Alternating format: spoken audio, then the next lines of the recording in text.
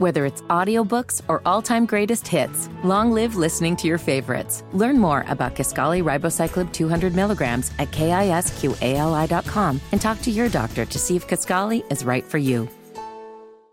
Allison, let's play a festive round of Is It Racist? It's time to play Is It Racist? Now, if you're new to this program and you're wondering, hey, I want to play, but I don't really understand the rules, here to explain is AOC. Is it racist? Is something racist, yes or no?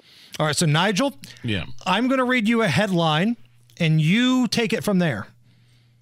Iowa newspaper apologizes for racist attack on GOP candidate Vivek Ramaswamy. Yeah, no, I saw this. They published a cartoon about Ramaswamy, and it showed him speaking in front of a crowd of MAGA Republicans yelling ethnic slurs at Ramaswamy, like, get me a Slurpee Apu. Good Lord. It showed Ramaswamy smiling back and saying, hello, my MAGA friends.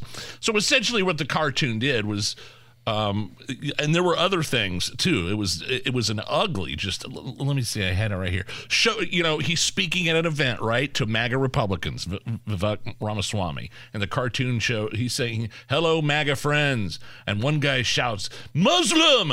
Another cartoon character, show us your birth certificate, and the other one says, get me a Slurpee Apu.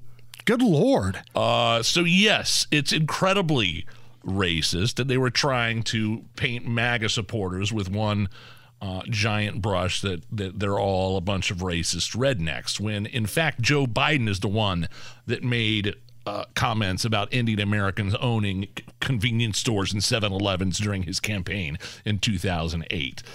Joe Biden describing Barack Obama as well-spoken, articulate, and clean.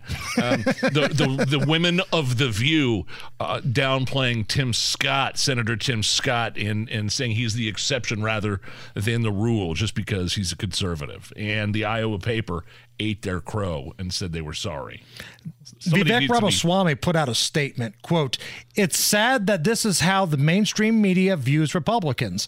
I've met with grassroots conservatives across America and never once experienced the kind of bigotry that I regularly see from the left. Yep. Iowa's Quad City Times absolutely has the right to print this, but it's still shameful.